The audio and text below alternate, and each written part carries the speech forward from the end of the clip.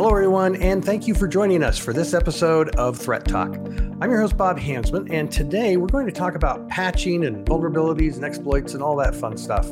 Now, patching isn't anything new, but because many patches can cause more problems than the problems they're intended to fix, there's been some processes in line for like large enterprises where they'll do rigorous lab testing and they only actually roll out the updates maybe once or twice a year. Now, they made exceptions for major security patches, but for the most part, patching was kind of a scheduled thing and pretty rare.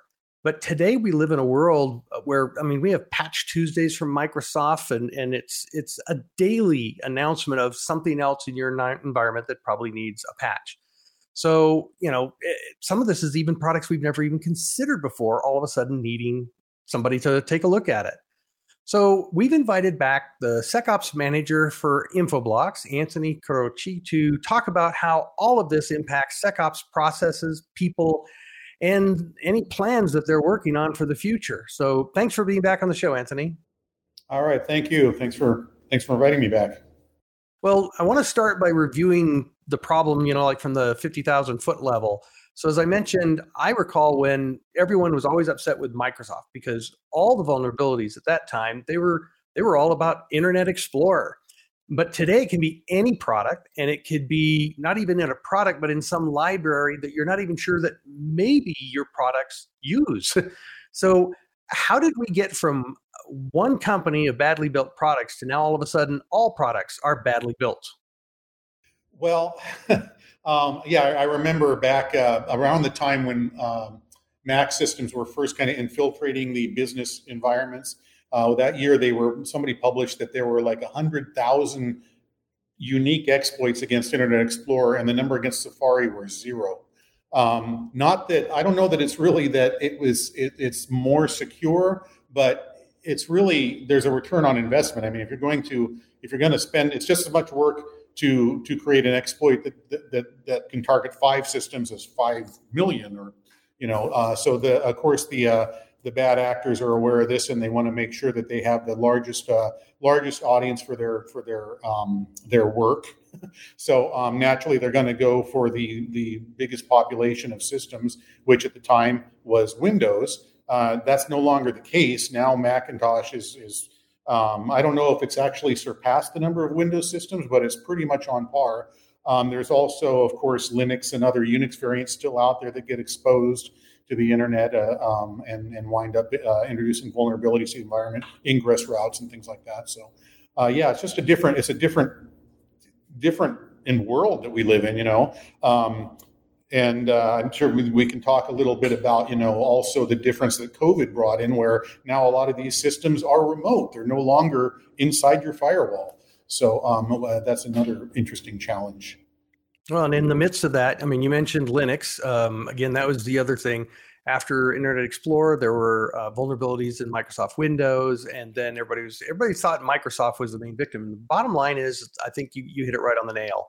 The bad guys are going to go after the platforms that allow them to get to the target they want. And at that time, I think, all the bad actors were going, mass mailings. They were going after the consumers. That was the kind of scam. But now they've gotten a lot more targeted to the point that it's not even just those big three, Apple, Microsoft, and Linux. But, how long ago was it when we had the Stuxnet virus come out, and it was specifically targeting a very specific kind of centrifuge used by Iranian researchers to refine nuclear material. So they're targeting very specific systems. We see this in oil and gas and other industries. It's just gotten real crazy here. And so the vulnerabilities that they're looking at can be any application. But I also want to talk a little bit about the fact that, again, applications, when you code, you write the code, and then you expect the compiler it's going to add some things. You put in a command that said generate a random number, or open a file, or add a record to a file. You may have, those kinds of libraries, but you're not writing the code that actually does that at the lower level. You're depending on a library to do that. The biggest example we had just recently was Log4j, and that's where people, they didn't even know if they used it.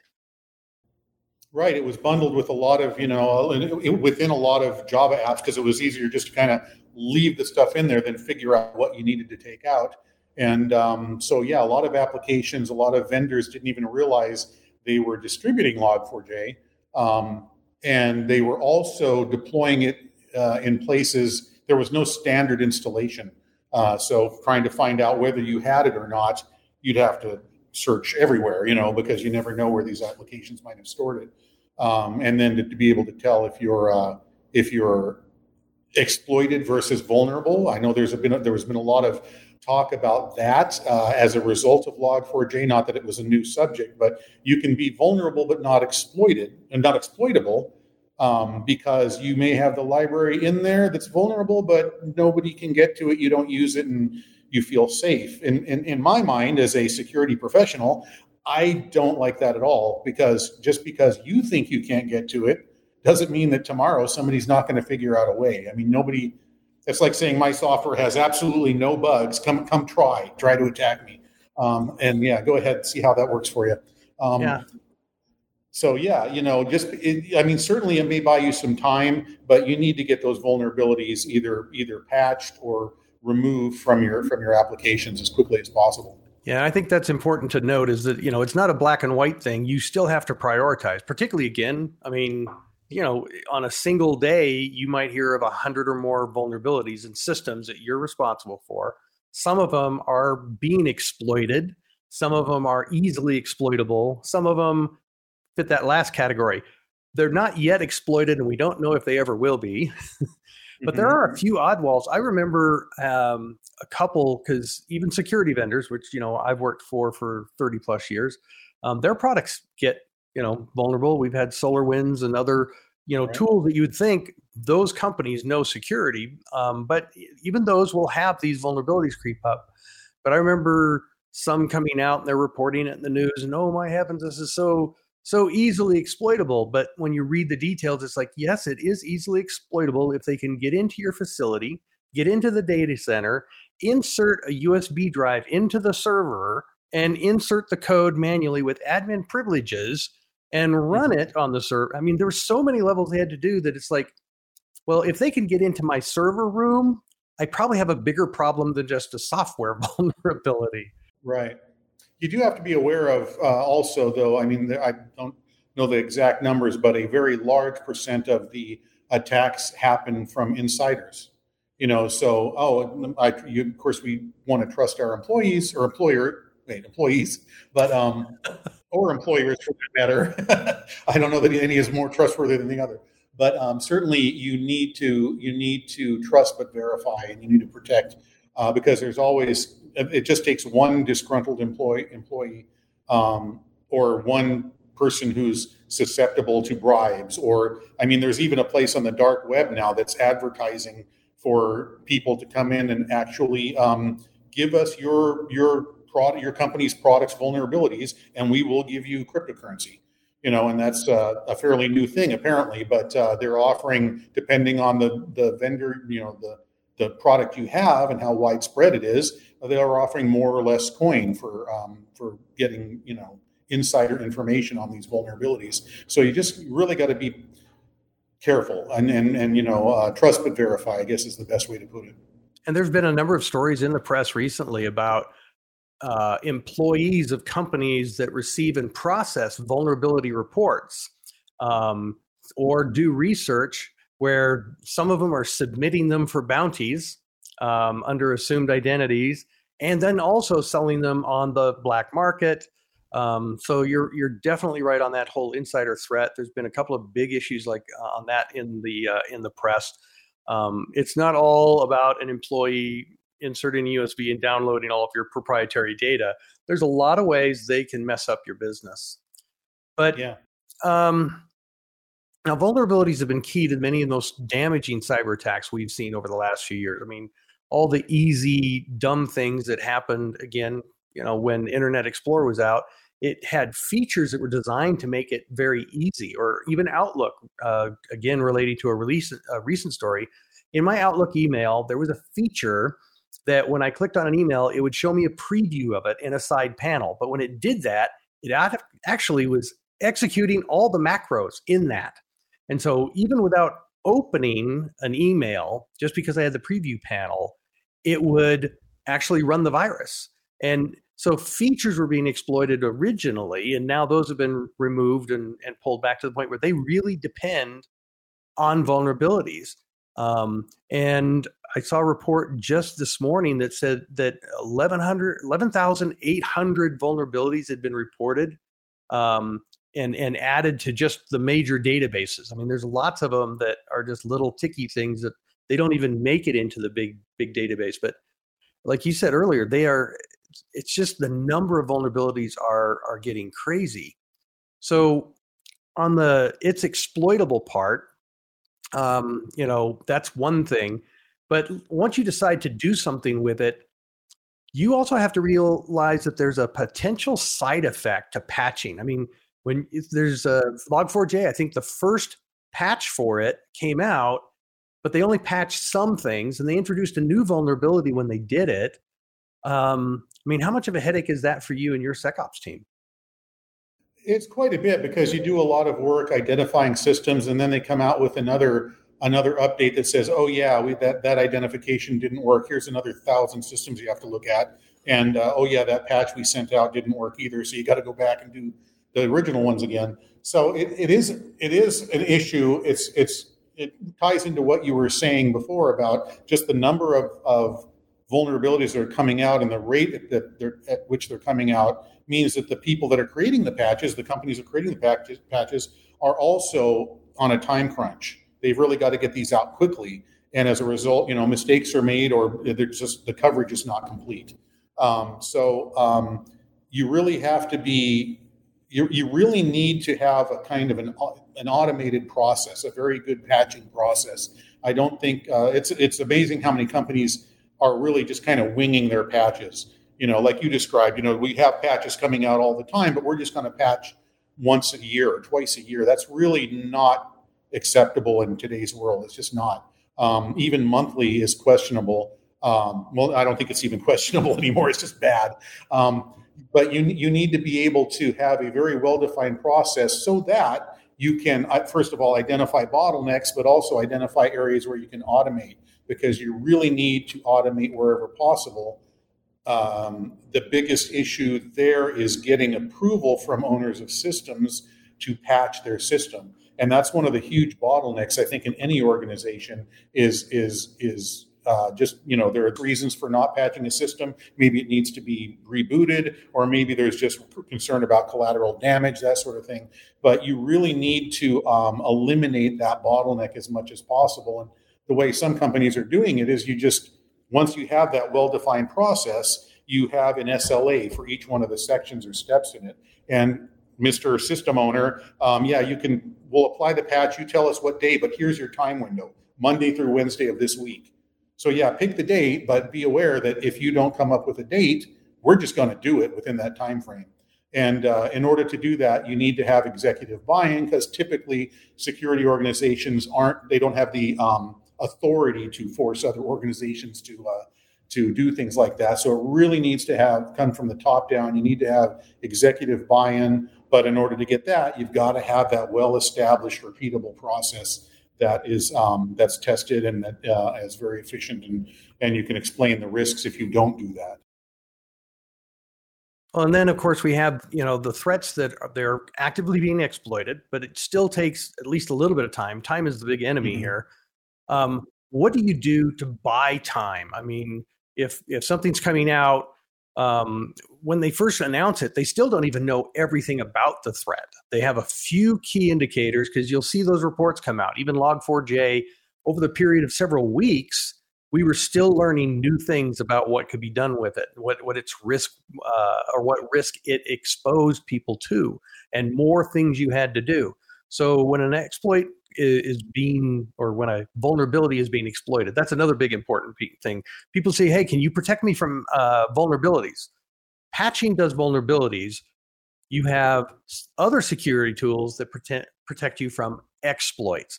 So how do you use those tools to buy you time for the patching that you need, the testing, and because you still have to do some due diligence? Oh yeah, right? Oh yeah. there's a couple things. There are areas that you can help with. I mean, the technology is getting better where the tools are integrating, where your EDR solution, for example, is integrating with your patching system so that you can verify as soon as something's discovered. You can verify if there's a patch available, and all this integration is helping. But I think the best thing you can do is just get ahead of it. One of the things that I do with my team is I'm always out there looking for interesting things. I get several different feeds from NIST, from SANS, from all sorts of different places about things that are going on. Just kind of a situational awareness type of thing where every week when we have our meeting, I try to present 4 or 5, 10, however many I find of stories that are out there or things that came in through these feeds that are either specifically related to the business that we're in and therefore could be a threat, or that are just really unique and bizarre and therefore interesting, or that are just really big. We've never seen this many crypto coins being heisted before. That comes out every week. But because of that, first of all, it's probably the best part of our weekly meeting because they're usually interesting things, and the team has actually not only commented that they really enjoy that part, but they've actually started sending me things that I hadn't seen. So we're slowly developing kind of a culture of this situational awareness, which I think is very important. We've been fortunate enough to actually hear about things like we've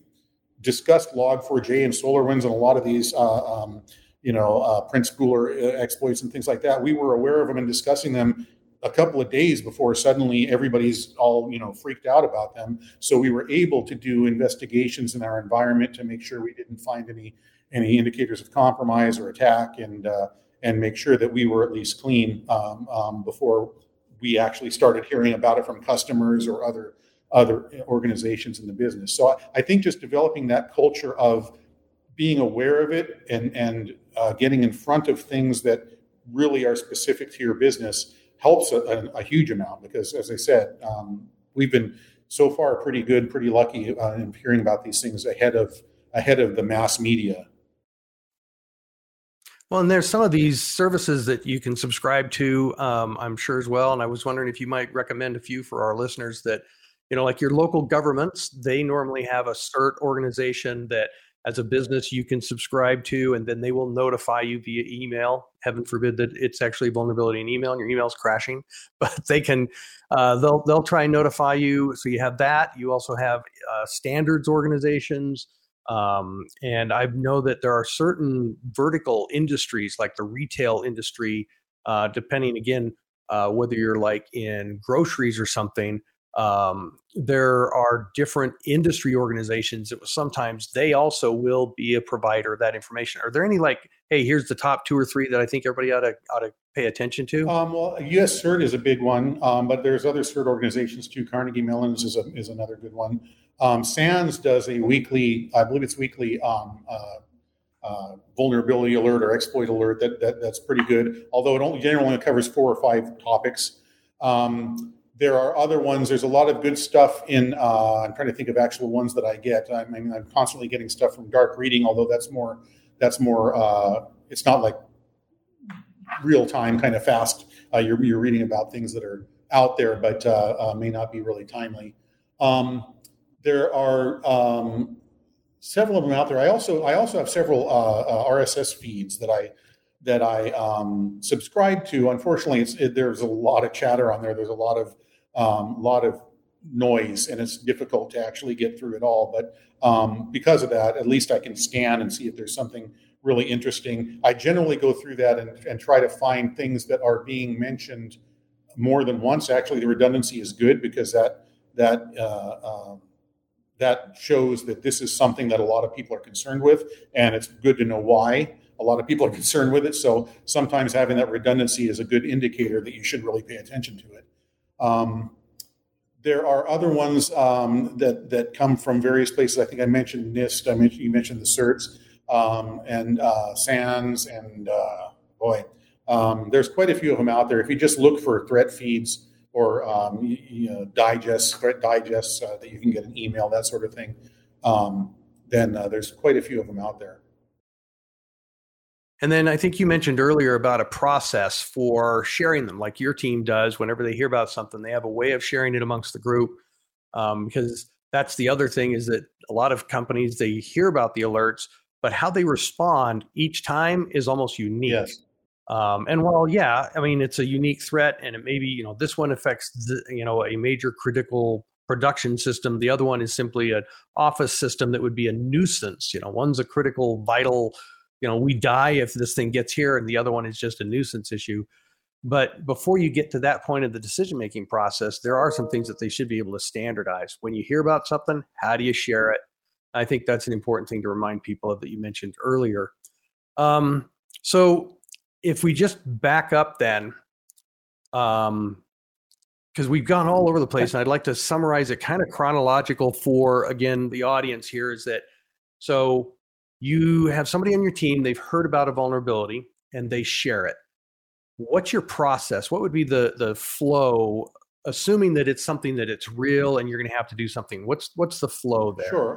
Regardless of where it came from, where we heard it, whether it was something that I'm sharing or they sharing with me, we will, first of all, do an analysis of whether or not this is really something that affects our business. Is it a vulnerability in a product that we have, our product, a vulnerability in a product like a library that we use, or something that maybe is in our infrastructure? If it's any one of those things, we will generally start an investigation, which is essentially the first phase of our incident response process. But typically, it will not. I mean, usually it's the only phase, because we're pretty good at with our tooling and whatnot. So usually, when we do these investigations, we fortunately, I guess, don't find anything. But then, it's also worth doing some threat modeling and threat hunting to find the things that you don't actually alert on. But that's kind of a different, whole other story. But as far as those things, we search for the indicators of compromise. We'll look at internal and external databases for IOCs and things like that. And then if we find systems, we're looking for systems that are vulnerable, also that may not have been compromised. So we go through a process where we're actually tracking the remediation or mitigation of those vulnerabilities. If we do find some indicator that we have a breach or something like that, that's usually going to trigger an actual incident response process. I want to jump in right there, though, real quick, because just before that, you'd mentioned IOCs, and I want to highlight this. That's the step where you learn about the IOCs. And so while you still go to look, do we have a breach? Is somebody using the vulnerabilities? You have already put in the IOCs so that your current defenses can do whatever they can. It may not be enough, but they can do something to limit your exposure. So you've done that. You got to that pretty quick. That you can now be doing the rest of this investigation you're describing, and not be as worried as maybe you were before, because you at least have, you're blocking the websites, your malware hashtags, if that was shared by the source, hey, look for these hashtags for the code. You've got those in play to at least buy you some time, right? Absolutely, yeah, and that's kind of my determining factor for the quality of a threat feed, because, like I say, there's a lot of them out there, and many of them are just kind of informational or kind of layman's type descriptions. I want to see actual indicators of compromise. I want to see hash values. I want to see things that I can actually go look for, and those are the ones that I will generally subscribe to and go back time and time again, because they're giving me actionable information rather than just oh, that's interesting.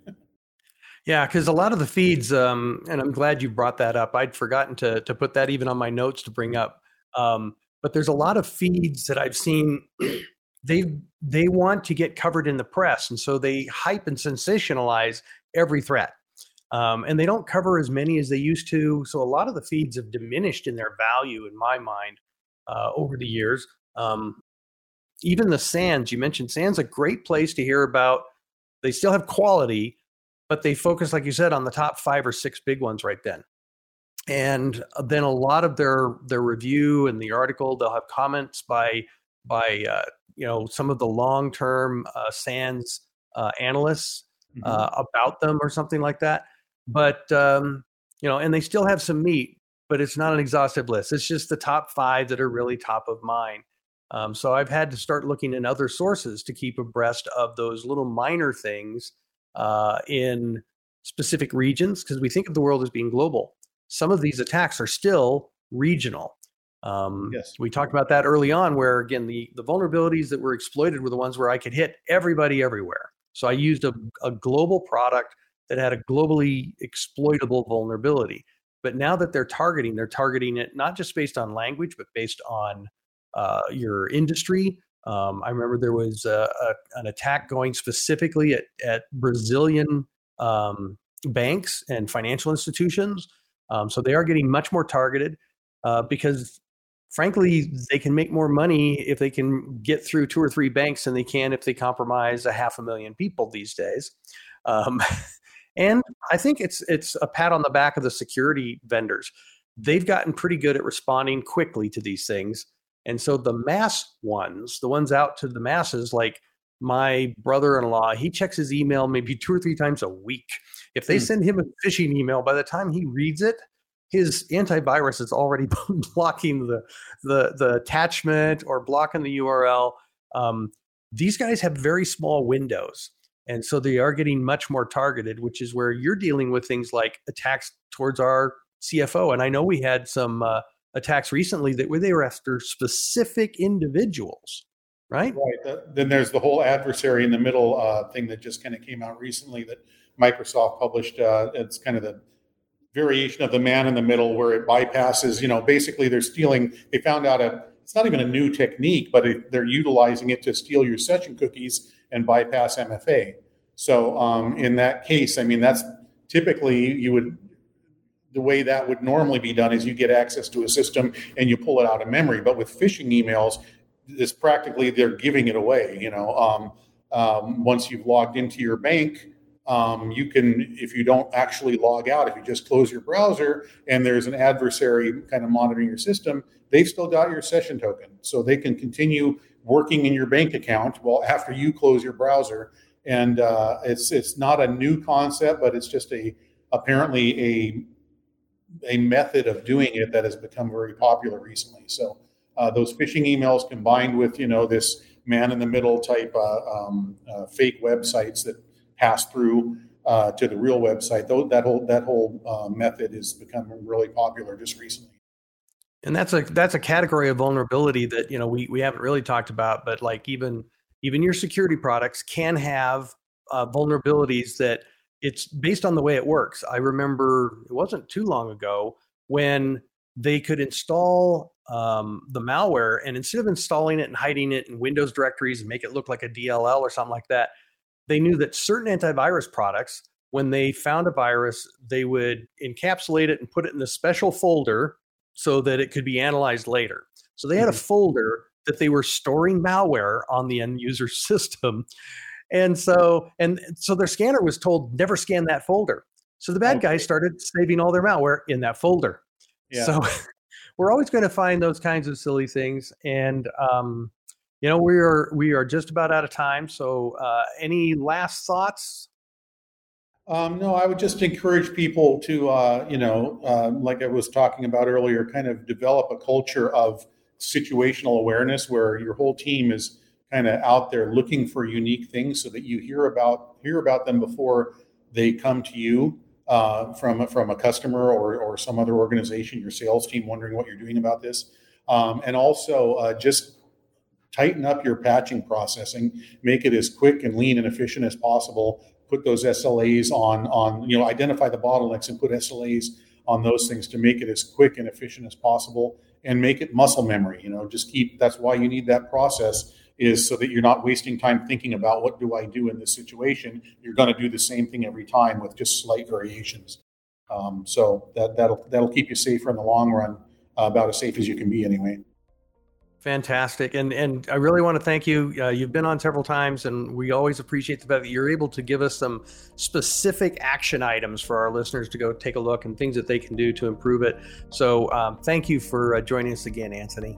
All right. Thank you for having me. And I want to thank all of our viewers and listeners for their time as well. And join us next time as we continue our efforts to help you stay on top of cybersecurity and ahead of cyber risks on Threat Talk.